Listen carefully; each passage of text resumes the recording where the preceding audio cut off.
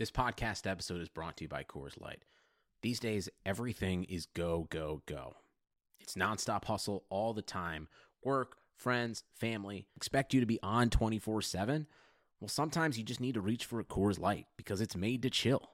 Coors Light is cold lagered, cold filtered, and cold packaged. It's as crisp and refreshing as the Colorado Rockies. It is literally made to chill. Coors Light is the one I choose when I need to unwind. So when you want to hit reset, reach for the beer that's made to chill.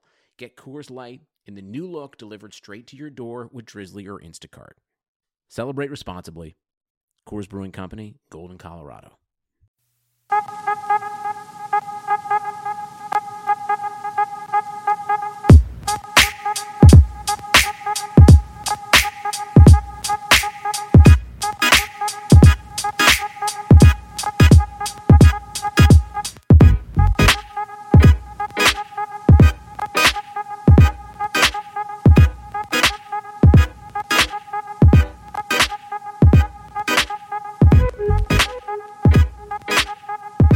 What's up, guys? Red Nation Hoops Podcast. My name is Solomon Ilby at Red Nation Hoops on Twitter. You're joined by Forrest Walker at Do Not on Twitter. How you doing, man?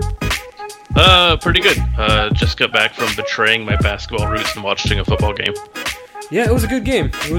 I'm not a huge football fan either, but it was a good game to watch. So, Ryan Anderson has been traded, and this has been talked about for over a year now.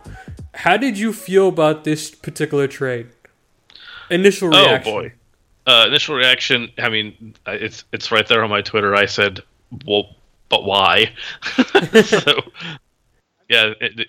Here was my reaction. Like, it just felt more of what the same with the Rockets this summer. Like, it felt like they were kicking the can down this summer. At the heart of the trade, this is obviously a financial move, right? The Rockets have been trying to get rid of Ryan Anderson's contract. It just felt like the Rockets were going to make a move in which they didn't have to give up a first-round pick. Like, it started to feel that way towards the end of the offseason because it didn't really feel like the Rockets wanted to improve much this summer. It feels like, I mean, and it feels even more like this since they traded DeAnthony Melton. They're really, really eager to improve midseason. This might be a really active trade deadline period / buyout market period for them this season. Yeah, that's the goal. If they don't end up, doing anything prior to that, that's of course still on the table. But yeah, I would not be surprised if this ends up being one of the rare big trade deadlines for Daryl Morey and the Rockets. He never lets them go by generally, but they're not usually a big deal in Houston. Yeah. So how'd you feel about the return? Brandon Knight and Marquise Chris, like. In my opinion, this felt like a good trade for both sides. I don't feel like any of these parties walked away like robbers. Like, I feel like both parties can be satisfied with what they came away with from the trade.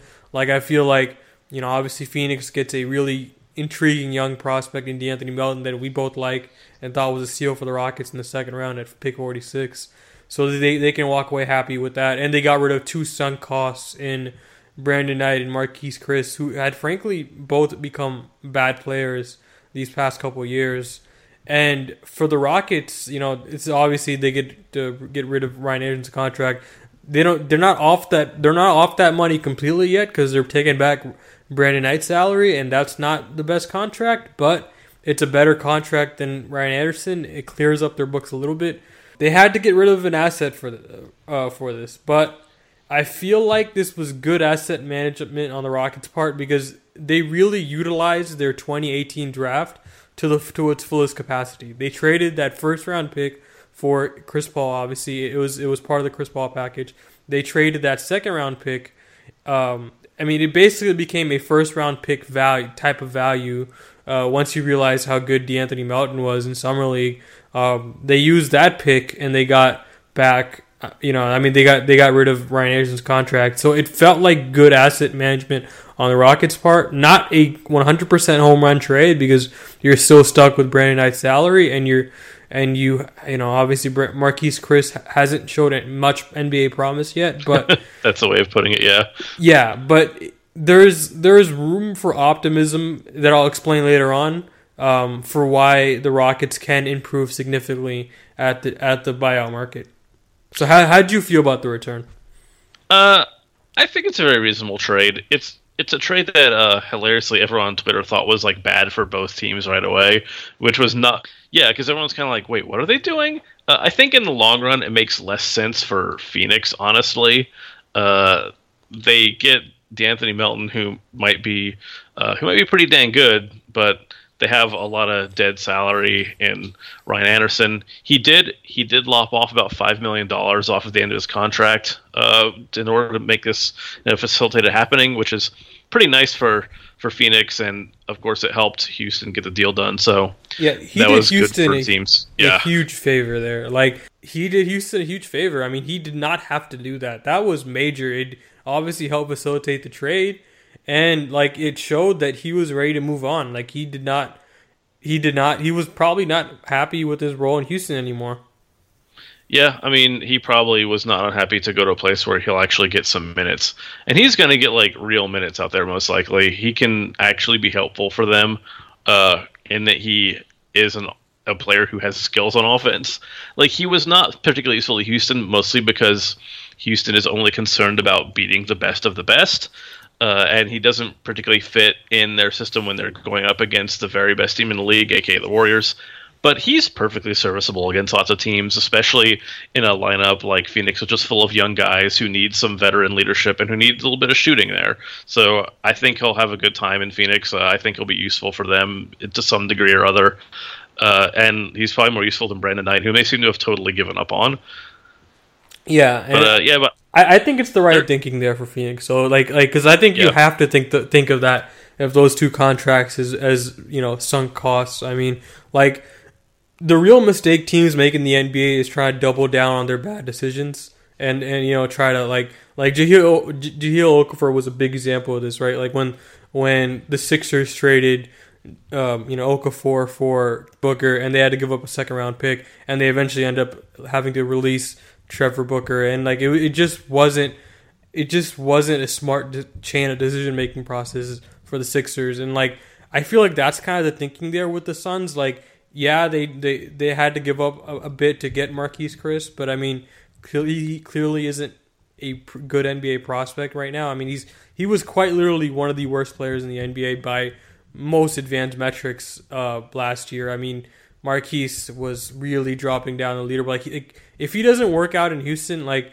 he may not be an NBA player. Like, there's just a real chance that he just may not be an NBA player. And I think getting rid of that to get a star prospect in Melton, who I think will fit alongside Devin Booker, great. Like, I think that's kind of the ideal person in theory to put next to Devin Booker, a Swiss Army knife, if you will.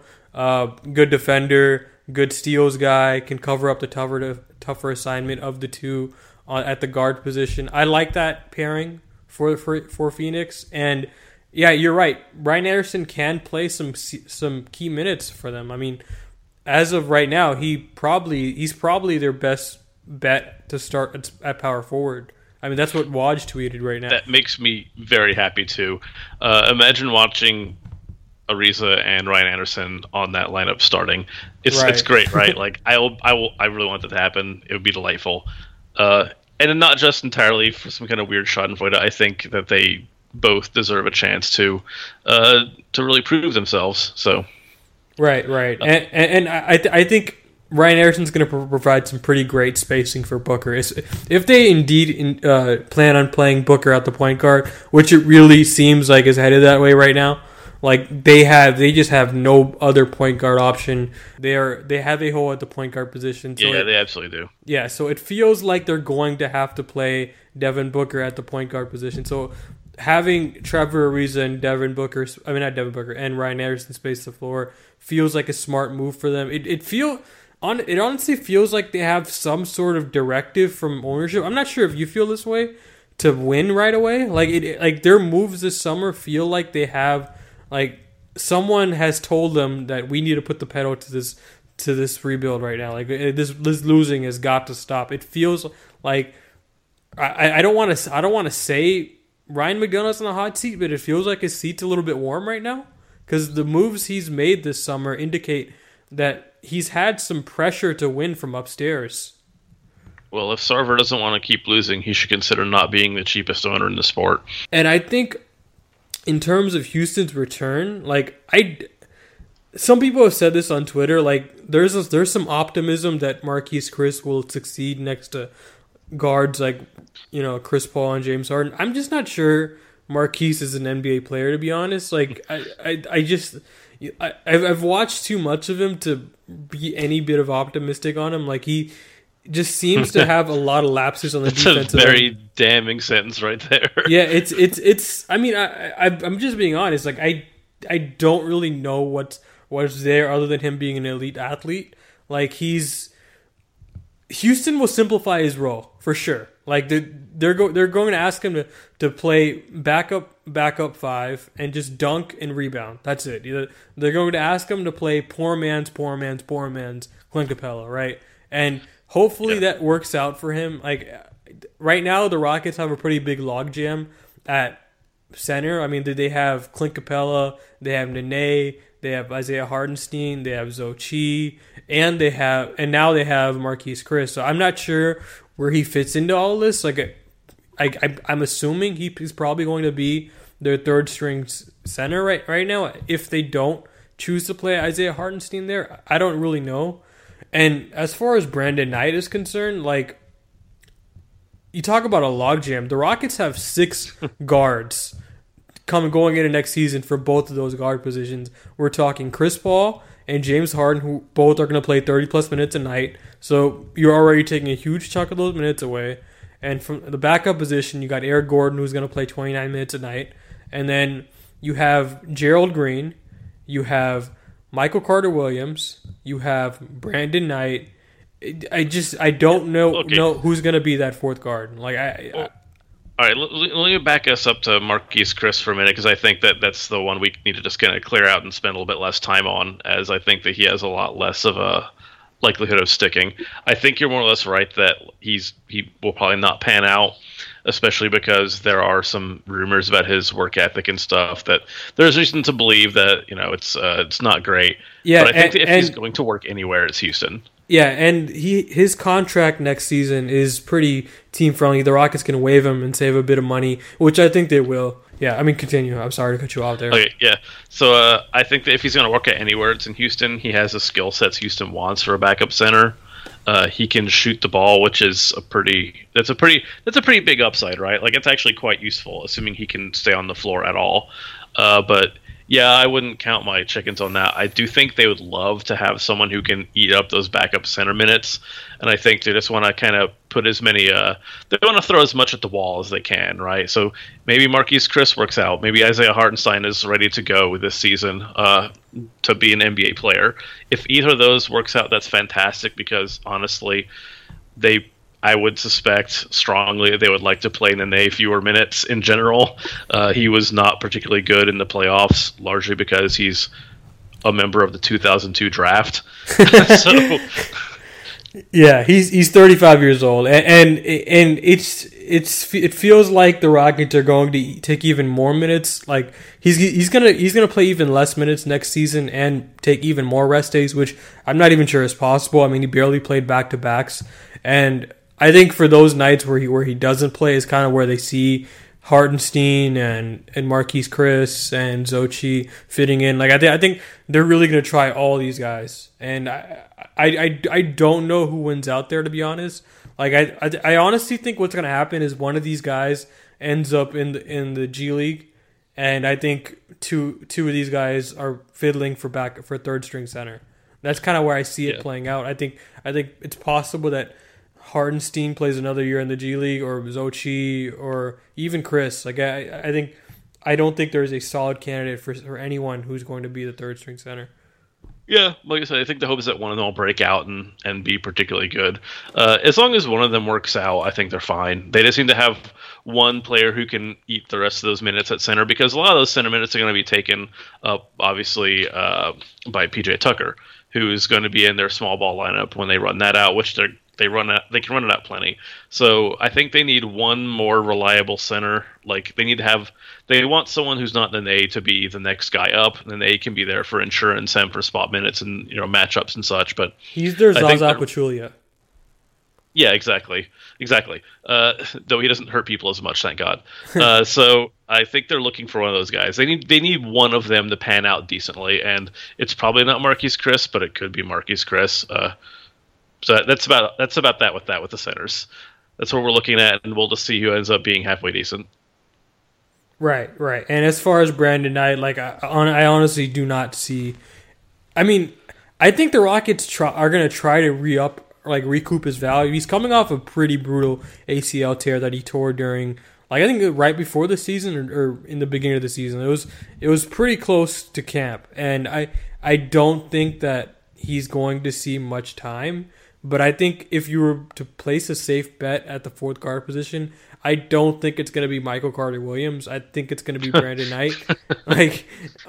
And I'm guessing he plays like 15 minutes a night. And the Rockets, I honestly think the Rockets are planning on moving him again. Like I think he's a good candidate for someone who's going to be repackaged, possibly at the deadline or even further down next summer. Like I think he's probably dead salary, and they're hoping to get some quality minutes at fourth guard from him. Yeah, I think that's the case. I think that most likely he is indeed basically just a more movable trade chip. He's definitely a more appealing contract than Ryan Anderson's was. At a good like 25% per year. He's like 15 per year instead of 20. Same number of years. His contract extends through next season, but he's younger. He's only 26. He could still be useful to somebody depending on how his rehab from his injury goes. He has in past been a totally serviceable player, and in the meantime, assuming they play any or much of the season with him on the roster, they really do need someone to anchor that not just second unit, that like the third and fourth unit. They need someone who can come those out there. Those garbage time units, right? Yeah, those garbage time units. They need to not lose 20-point leads in garbage time, which they do. They do. I know they do. Everyone who watches Rockets games regularly knows that has been a real problem for them. So I think even worst case scenario, I think he's not going to be as bad as like the real just litany of cast-offs and maybe could-bes that they've been running out there previously. And that's probably where the minutes come from, right? Like I'm saying they have 6 guards for 2 positions, but if they're blowing guys out every other night, then there's minutes to be had, right? That's probably where the Rockets and injury minutes, right? Chris Paul and James Harden are going to take games off for one reason or another. Right, like it's kind of depressing the players they've banked on this summer. Like they've taken a lot of shots of the dartboard this summer in terms of players that are kind of on the fringes, right? Like, I mean, if you look up and down the roster, Brandon Knight, Michael Carter Williams, James Ennis hadn't played major rotational minutes up until this season, which I expect him to play. I mean, if you just look up and down the roster, there's just a ton. Marquise Chris, there's just a ton of gambles the Rockets took this summer, and not all of them are going to pan out. Like, a lot of these guys are going to wash out. A lot of these guys are going to be bad, and that kind of brings me to my next point in that doing this trade, they don't have to give D'Anthony Melton his rookie minimum. And not giving him his rookie minimum, I know people are kind of like, what does that have to do with anything? Like, who cares, right? It's just, that's a pretty significant development, because in not paying D'Anthony Melton, the Rockets are going to add $800K onto their taxpayer mid-level exception. So their taxpayer mid-level exception was previously going to be like $3.8 million or something like that. It's now going to be $4.5 million annually to spend on players mid-season at the buyout market that they have in their back pocket. Like, that's a significant chunk of change, man. That's like double the veterans minimum. I mean, it's a crazy amount of money to have mid-season. It's the Rockets are 100% planning on using this money on someone significant, and that's kind of the biggest thing I got out of this trade. That's the biggest takeaway I got was that the Rockets are 100% preparing for the buyout market, and they believe there's someone out there that's going to net them someone better than Luc Mbah a Moute. They believe someone's going to free up and take up that wing position and soak up a bunch of minutes for them. because I think that that's kind of the motivation behind this entire summer. They're kind of kicking the can down the road in hopes of improving midseason, and that's kind of why they've taken so many shots at the apple, because some of these players are going to be bad, and if they're bad, the Rockets can easily waive them ahead of their their guarantee dates and free up roster spots to acquire players. Like I think that's a huge reason for why the Rockets did this trade. They don't have to pay D'Anthony Melton. That's another $800K they can pay someone else on top of their tax pyramid level exception. That's a lot of money. $4.5 million is not anything to sneeze at. They're probably going to outbid any sort of contender that tries to go after any free agent in terms of money.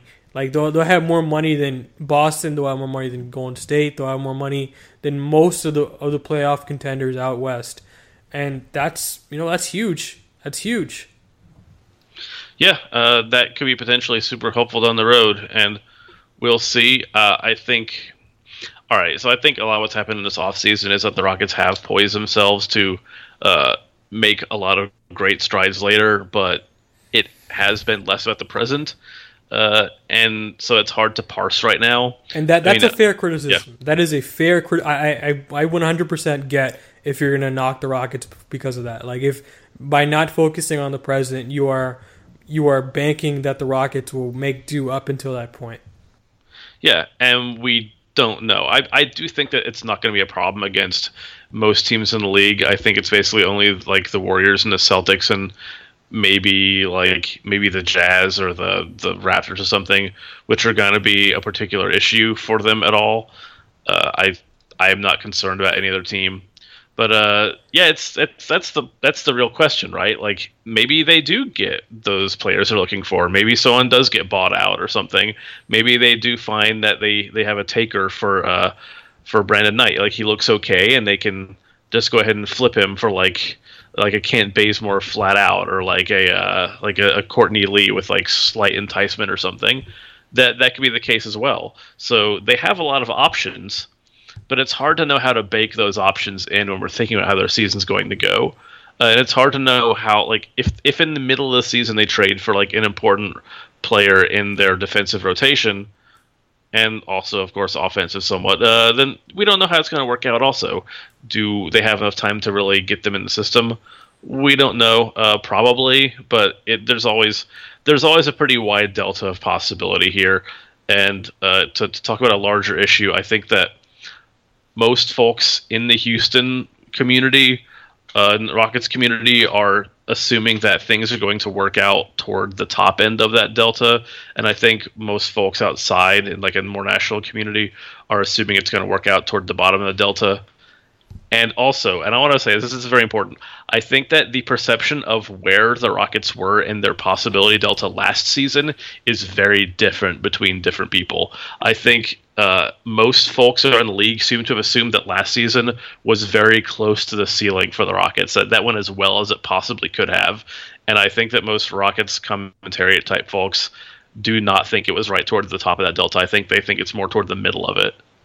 So we'll see. There's a wide array of possible futures for the Rockets right now, but the sky is not falling unless it does.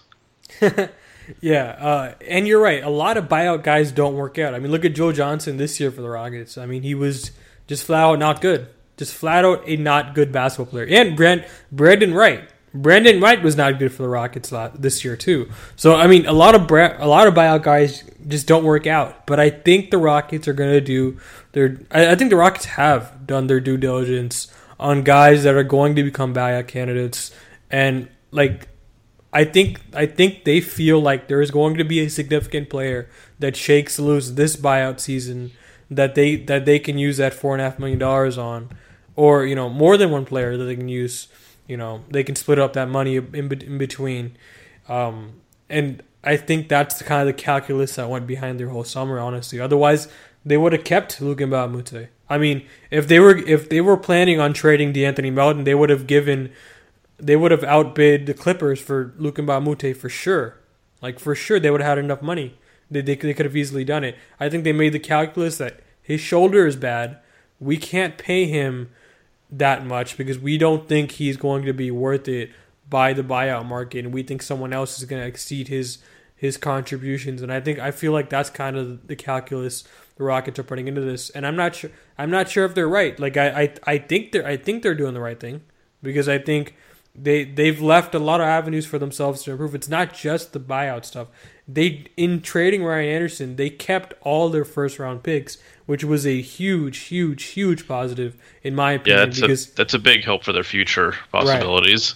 Right, because not only can you trade that first round pick, you can also trade Brandon Knight himself. You can trade Brandon Knight right now if you want. But the only thing is you can't package him with other players. You can trade Brandon Knight right now, package him with a first round pick, and still get another wing if that's what you want to do. Or you can wait it out, more than likely re-up his value or someone else's value and make a significant trade at the deadline. I think they're leaving both possibilities open. It's possible they don't exercise both. It's possible they just find a way to use that $4.5 million and not have to make a trade. I suspect they're probably going to do multiple things towards the midseason. Like, I think the Rockets are obviously very laser focused on attacking one team only, and in doing that, I think the Rockets are going to exercise all.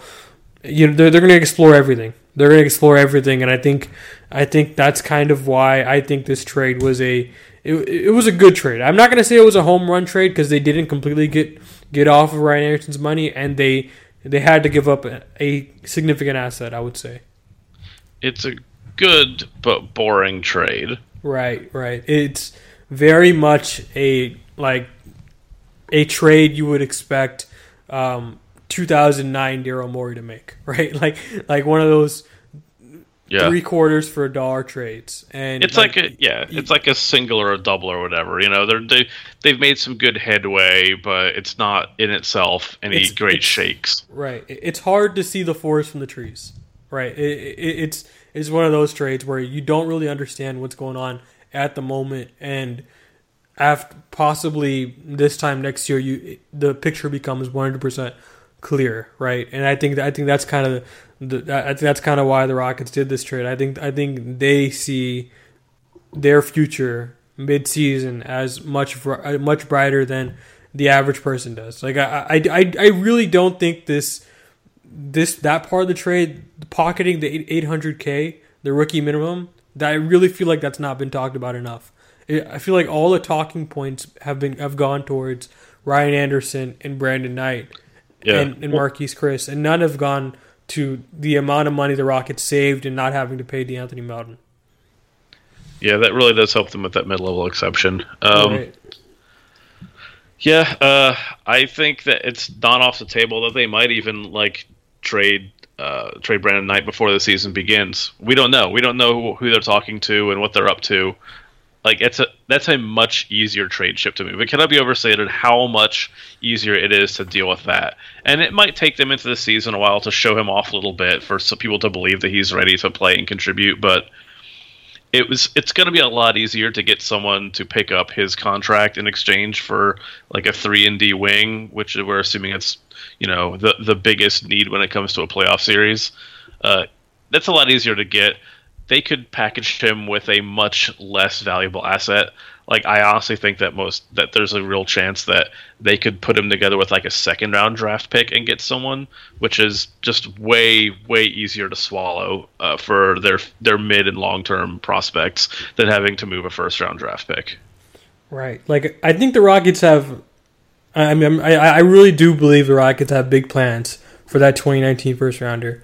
Whether that's a mid-season ad or a next summer ad. I feel like the Rockets are positioning themselves to use that first rounder in the most optimal way. I think that's kind of what's going on here. Overall, I just don't think this trade has much bearing on the start of their regular season at all. I don't think Brandon Knight's going to be able to contribute much until maybe a month into the season, where he's fully shaken that rust off from not playing for a year.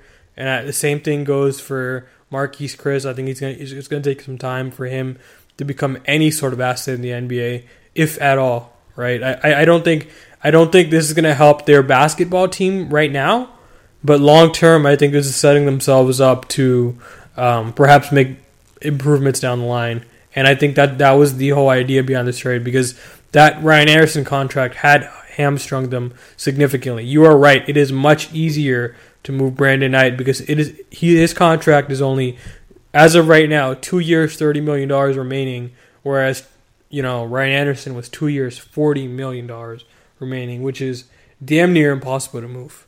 Like, I mean, it took the Rockets parting with DeAnthony Melton, who, in the eyes of many, had become a first round prospect that had fallen to the second round.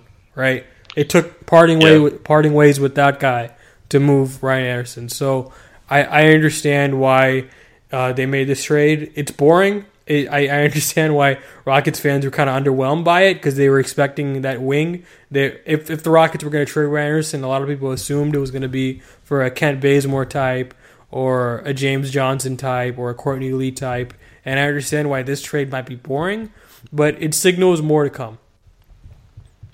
Yep. And it may be the last trade we see until the season begins. And even if that's so, that means we're that much closer to actually seeing what this team looks like in practice, which is weird that we're wondering about that given how certain everything seemed at the end of last season. For sure. Yeah, so, I mean, that's pretty much it. We only podcasted just to cover this trade. I'm surprised we went this long on it. But subscribe to the podcast on iTunes, Google Play, and Stitcher. Follow me on Twitter at RedNationHoops. Follow Forrest on Twitter at Do Not. Give us 5 stars on iTunes. It really helps people find the show. And we'll be continuing to podcast probably once training camp rolls around. Maybe preseason. Probably after Media Day is where we're looking at realistic content to work with in terms of the Rockets. Something might happen. Right, yeah. Media Day is probably the next likely target to work with in terms of the next podcast. So yeah, guys. Subscribe to the podcast on Twitter. Give us 5 stars, and good night.